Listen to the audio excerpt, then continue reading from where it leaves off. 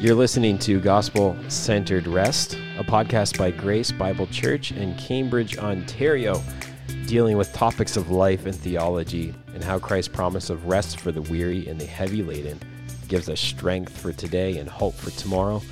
My name is Tyler Oldreeve, and I am here with Pastor David Robinson. Just the two of us. I love the enthusiasm. Yeah, I'm so full of enthusiasm this afternoon. I just had a coffee, so I'm ready to rock. Very good. Ready to go. What kind of coffee? Because you're a coffee connoisseur. A connoisseur. What did I have? The Yerg. I had the Yerg from our locally roasted monograms. Really? Yeah, I did. The Yerg? The Yerg, it's called. It's got some taste of blueberry notes. Why am I talking about coffee? I'm not sure I'd like blueberry notes in my coffee. Well, it's not like flavored coffee. That stuff's disgusting. Sorry, if you're out there and you like flavored coffee, it's good. This is going to be a podcast of strong opinions. Yeah, this is just coming right out of the gate. Actually, if Tyler and I have an argument over coffee, it's I put cream in my coffee, and that is anathema. Oh, gross. to coffee connoisseurs. It's disgusting. You know, it's like putting so good. It's like putting puddle water in your cereal. It's like Grace. It softens the hard edges of people. Oh, wow. That's what it does to coffee. It softens the harshness of it, unless you have blueberry, which is kind of similar to putting coffee cream in it, because then it's not pure coffee. Well, when you put cream in it, it's kind of like putting a mask on in life. Not like one of those masks, more figuratively speaking. But speaking of those masks, no, I'm just kidding. We're not going to talk about masks. Well, maybe they'll come up. No, they won't. No, they're not going to come up. I'm sure there's somewhere in here in Acts chapter 19. Nope. No, they're not. Okay. So we are talking about Acts chapter 19. Mm-hmm. So 2 weeks in Acts 19, this past week and this week coming up. Yes. Man, this chapter, I tell you, it is loaded. It is. With so much. And it's not just loaded the story itself, but it's the story as it unfolds in the book of Acts. Yeah. So much seems to come together at this point. Did you find that too when you were studying, like up to this point, that it just kind of like builds to 19, and then from here we do know, and we're going to talk about this on Sunday, but we do know like a lot of what happens here kind of sets the stage for what's to come in the book of Acts. Yeah. But did you find that? Actually, one of the things that struck me as I was studying Acts 19 is it's Paul's third missionary journey. And I had never thought of this, but and that's why we talked about it in Acts 18, where the Lord comes to Paul and says, "Don't be afraid. Yeah, I have people in the city. Don't stop speaking. Don't be silent." And there almost appears to be this tiredness, and you can see it. I mean, almost every city that he goes, there's opposition. He's thrown in prison. People are throwing stones at him, whatever it might be. And you get to the third gospel journey, and I think there's life. I'm not denying that there's life, or there's not boldness, or there's not without hindrance, as we've been talking about in the book of Acts. But the Lord seems to take care of Paul, so Paul has this renewed energy at the end of his second, I call them gospel journeys, but second missionary journeys, to begin the third missionary journey, gospel journey, and that's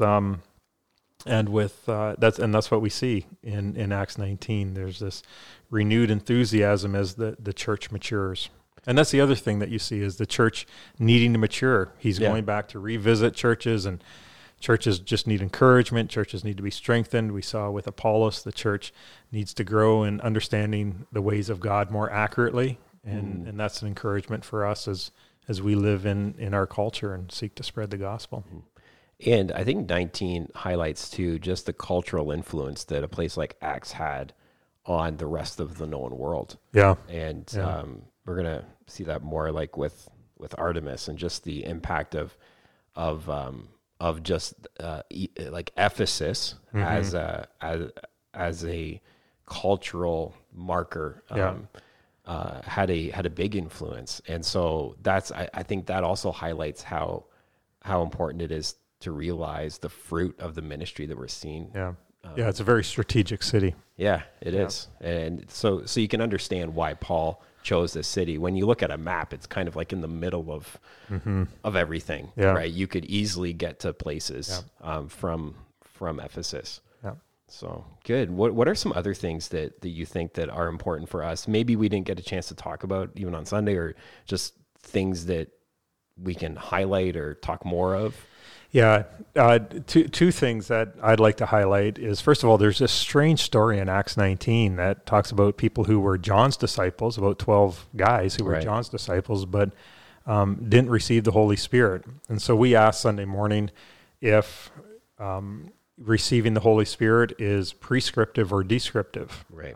Is it, do some receive the Holy Spirit after conversion as something like a second experience, and then when they receive it, they're empowered, and it's often accompanied by tongues or prophecy? Or does the baptism and the receiving the Holy Spirit happen at conversion? And that's where we talked about how there's the importance of the redemptive historic interpretation of Scripture, where there are some unique things happening in the book of Acts that as we see the Holy Spirit and as we see the gospel spreading across the nations now. So we talked about in Acts 2, you have the outpouring of the Holy Spirit. People receive the Holy Spirit. Peter preaches, all who believe will receive the Holy Spirit. Acts 8, you have, once again, those who were disciples, but they hadn't received the Holy Spirit. Peter and John come, lay hands on, and the Samaritans receive the Holy Spirit. Acts 10 and 11, you have the Gentiles and the Jews, and then you have them being baptized in the Holy Spirit. And then Acts 19, the passage that we saw Sunday morning, the beginning of this third missionary journey. They're called to believe. When they hear, they're baptized, and then the Holy Spirit comes. So there's just some unique moments. And one of the interesting things about that, about those passages as you connect them together, is the Holy Spirit unifies and unifies the people of God and affirms the ministry of the apostles as the true ministry that they carried on from Christ. Mm-hmm. So I think that's just hugely encouraging, that what we read in Scripture now assures us that the ministry of the apostles was the true ministry of Jesus. And even in the book of John, Jesus tells the apostles that the Holy Spirit will come and they'll recall, and they'll be empowered to live out the gospel and to be God's ambassadors, God's the representatives of Christ's ministry. So we can trust the ministry of Christ. Yeah, that's such a powerful thing for today too.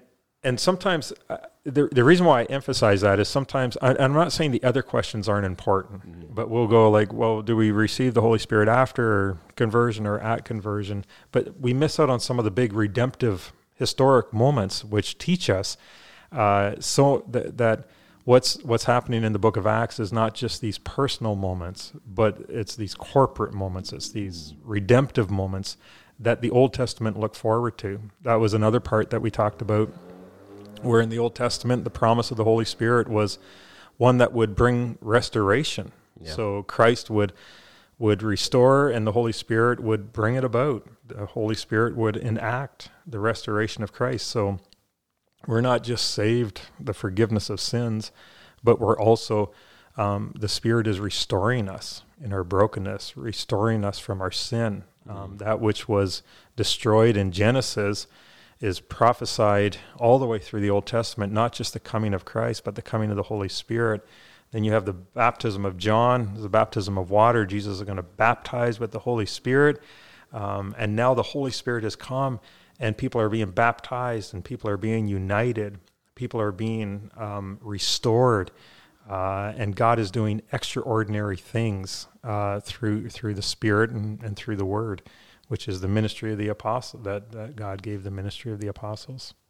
Yeah, that is so good, because like we know that there are churches out there that might believe, or some movements out there that believe that you don't get the Holy Spirit until you're physically baptized. When you're physically baptized and the Holy Spirit comes into your life, it's almost like a little bit of it's a different look at these verses.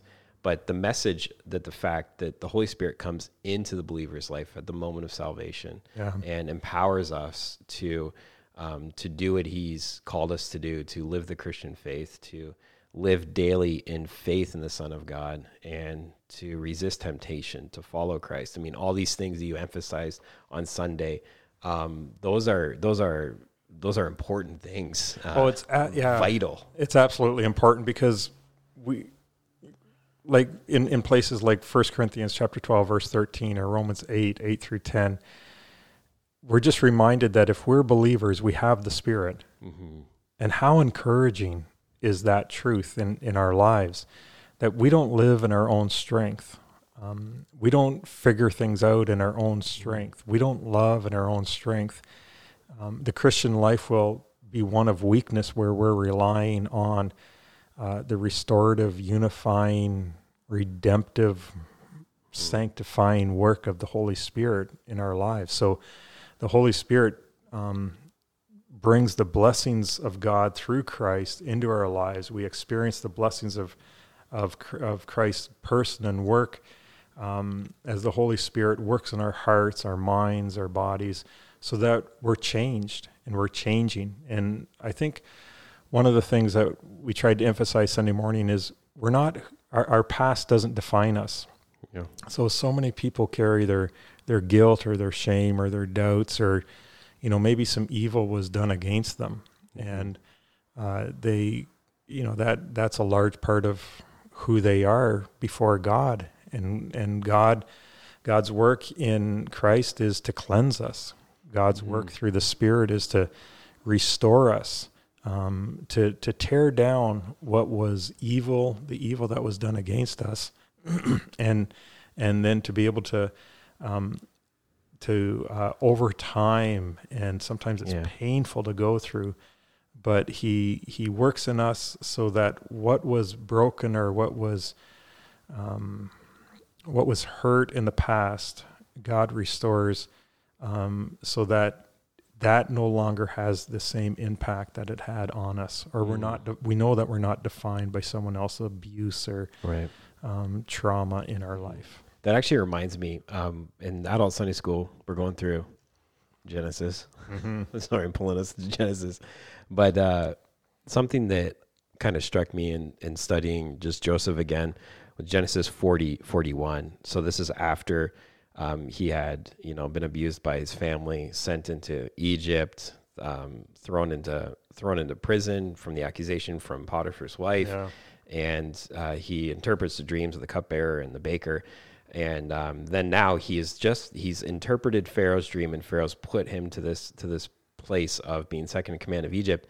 And at the end of 41, it struck me, just thinking of all the hardship and difficulties. This is what Joseph said. He named his first son Manasseh, and said, "God has made me forget all of my hardship and my whole family." And that just struck me. And then the second one, it says that he named his second son Ephraim, and he said, "God has made me fruitful in the land of my affliction." But it's almost like that, like what you were saying. God brings us to those points of healing. And for Joseph, it was bringing him to that rest, and finding his rest in the Lord, despite the affliction, despite the previous trauma and challenges that he had with his family and these circumstances. He was brought to this place of rest, and he names his son after that, what God has done in his life. And that's what Paul is. That's what this passage, like you were saying, is getting to too. Yeah. In Acts 19. So in Acts 19, after the whole 12 disciples of John the Baptist, we go into this section where it talks about Paul's ministry and preaching the word, and debating. And the verse here in the CSB says, arguing and persuading them about the kingdom of God. Does this for 3 months. There's opposition. And then it goes on talking about how he's been there how he continues this ministry for 2 more years. Yeah. What are some important things for us to note from these few verses, you think? Yeah, that's the second thing I wanted to talk about as well is what's emphasized in these verses is the Word of God before the extraordinary things that God did and before the 7 sons of Sceva get beat up by one evil spirit. So it's easy to think that miracles were done and then we have 7 sons of Sceva wanting to cast out demons or a demon and then the burning of the books at the end of the close to verse 20.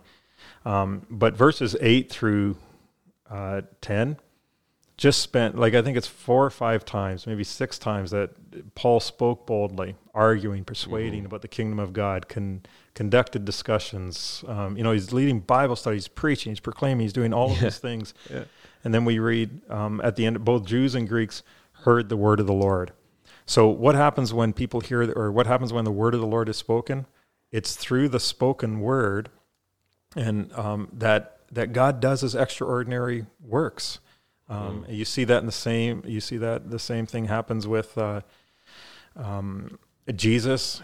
Teaching and miracles go together so that we understand the kingdom of God. And then in verse 20, at the very end, it's like this conclusion. And we would think, well, there's a focus on the evil spirit can be defeated, or that God continues to do extraordinary things. But verse 20 says, in that way, the word of the Lord flourished and prevailed. And why is that verse so important? Because when the word of God prevails and flourishes, extraordinary things happen. And that's one of the things we talked about Sunday morning is we think, like they're touch a face cloth and people were healed, diseases were healed, evil spirits were cast out. And we think, oh, that would be extraordinary today. Could you imagine if that would happen today? But then you have this funny story about an evil spirit who meets up with the 7 sons of Sceva, and he just beats them up. And they run out wounded and naked. Such was the power and the evil of the evil spirit. And so I think there's 2 things. First of all, we have to take evil spirits seriously. We live in a world of evil. We live in powers and principalities that seek to do us harm, and they're very deceitful. I remember reading just recently, like people trying to name demons and all that kind of, and it's like, why would we ever trust the name of a demon? Yeah. They're so deceitful. There's nothing you can trust about, and they're evil. Like any opportunity, like there's dark evil, there's dark evil, and then there's dark evil in this world, like just almost unspeakable evil that takes place, the way that people are treated, or the way that people groan in their in things that we don't understand, how evil can be so evil. I mean, and that's just a portion of the manifestation of Satan and his work of evil and demon activity. So and it's not to give them too much credit, but it's not to ignore them and say, we don't have to pay attention. We need to be guarding our hearts. We need community. Yes. And I think in part this shows us that's why we're baptized in the Spirit. There's not a moment that we can live without the indwelling presence of Christ, without the indwelling presence of the Holy Spirit, without the God as our Father. And so you have this amazing story, and then I think that the more extraordinary work than a face cloth healing someone is that there is all these people who saw this happen, and they say, man, God is powerful. Yeah. The work of the Spirit is powerful. There is nothing in these magic books, and they gathered together. They weren't told to do this. They gathered together. And we read how they, in a sense, they just repented. They willingly took the dark art of magic books, the superstitious, fearful world, and they burned it. They named the name of Jesus. It was held in high honor. and they became believers, confessing and disclosing their past life and who Christ is now. And that's what happens when the Spirit's working.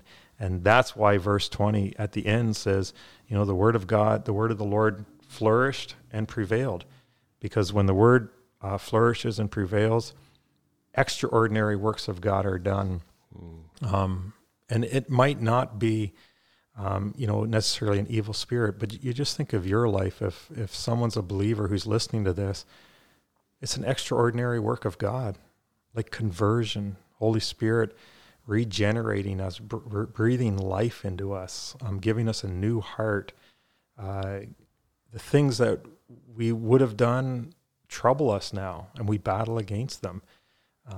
And God has saved sinners and is bringing us to glory as he grows us in holiness and righteousness and truth and boldness in the Holy Spirit. So that's why, Acts 19, you just think part of the redemptive historic nature is unifying, restoring, and then these extraordinary works where, 7 sons could not, younger guys could not take on one evil spirit. I don't even know what that would have looked like necessarily, but they just get beaten up.